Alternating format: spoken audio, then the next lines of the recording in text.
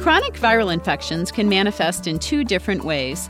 One group, such as EBV, are immunologically contained after the acute infection. The other group, such as HIV, can lead to persistent viremia and progressive clinical disease. Are there patients who are able to escape the latter without antiviral medications?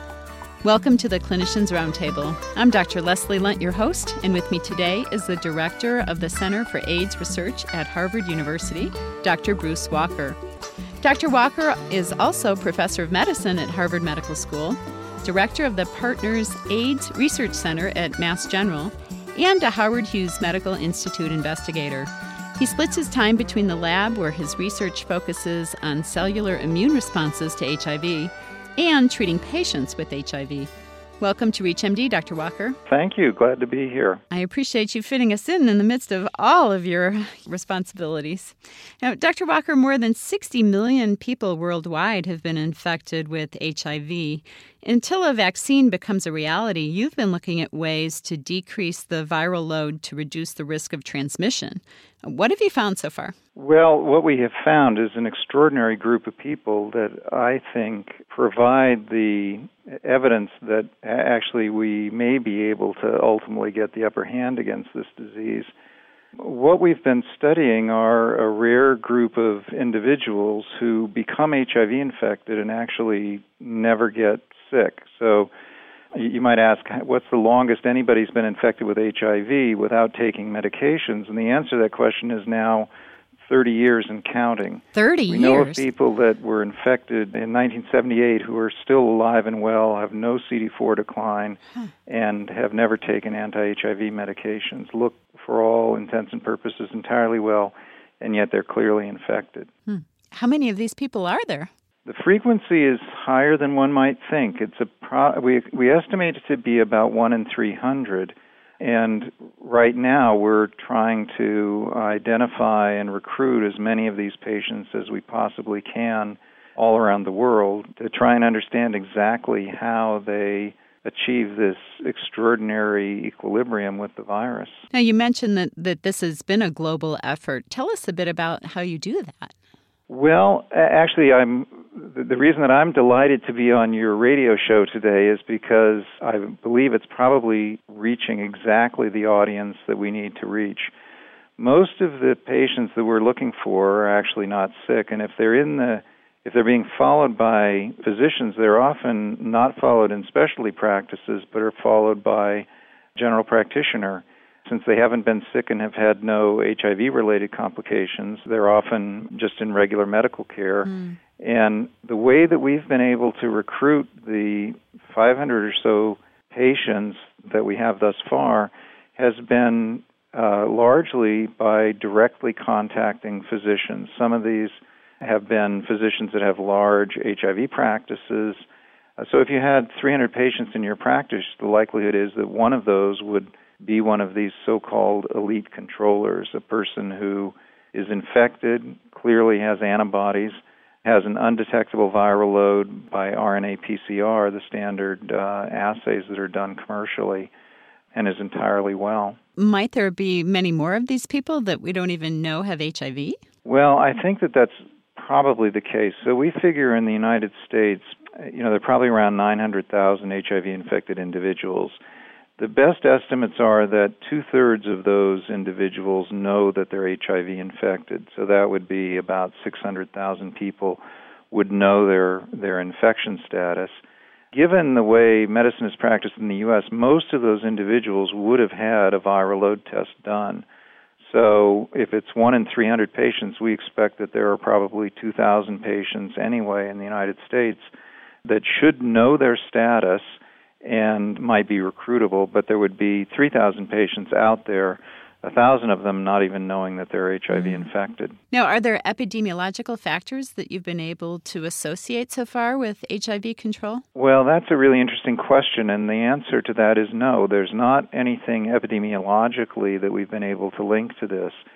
It really appears to be something that is not influenced by other infections or diseases that people may have when they get exposed to HIV, but rather it appears to be something that the immune system is doing to keep the virus in check, much the way that one would normally keep EBV in check or other chronic viral infections in check.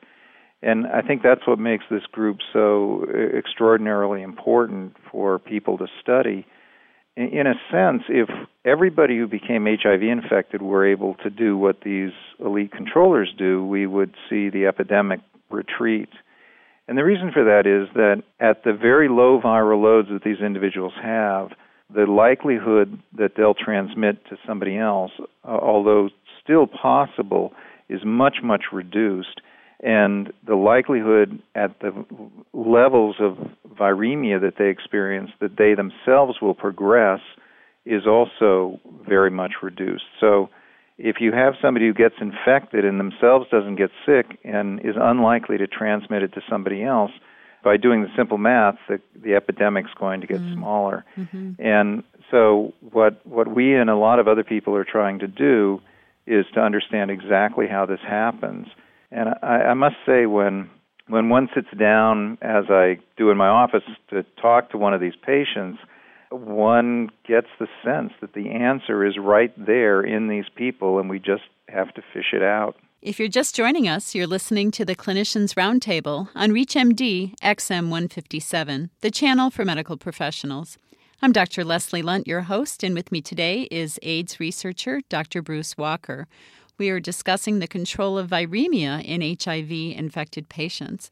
So we're on the cusp of what's potentially a really exciting and global sort of discovery. Well, I think the challenge to us as clinician scientists is to figure out exactly what's going on in these individuals, and the hope is that we'll find out something that leads us in the direction of an intervention that can recreate this kind of extraordinary equilibrium in other people that wouldn't normally have it. Mm-hmm. Now, that's an optimistic view of this, that in fact one can convert somebody who's not an elite controller into an elite controller.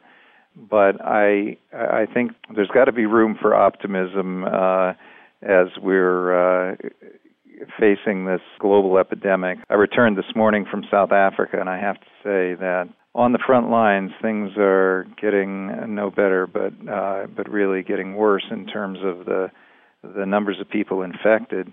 There are treatments available now in the places that are hardest hit by the epidemic, but a solution to this global epidemic is going to require a vaccine that might be in the form of a prophylactic vaccine to prevent infection, or what's called a therapeutic vaccine, a way to modulate the immune system to get people to lower viral load the same way that these elite controllers do. What are the potential antiviral mechanisms at play in these elite controllers? Well, that's also a really interesting question.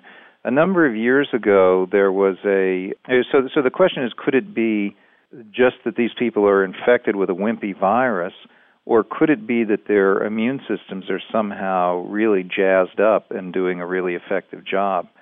Our data thus far indicate that these people are getting infected with normally virulent viruses, but that once those viruses get into their body, their immune systems, particularly their cellular immune systems, CD4 and CD8 T cells that are directed against HIV-infected cells, are the mediators of control in this instance.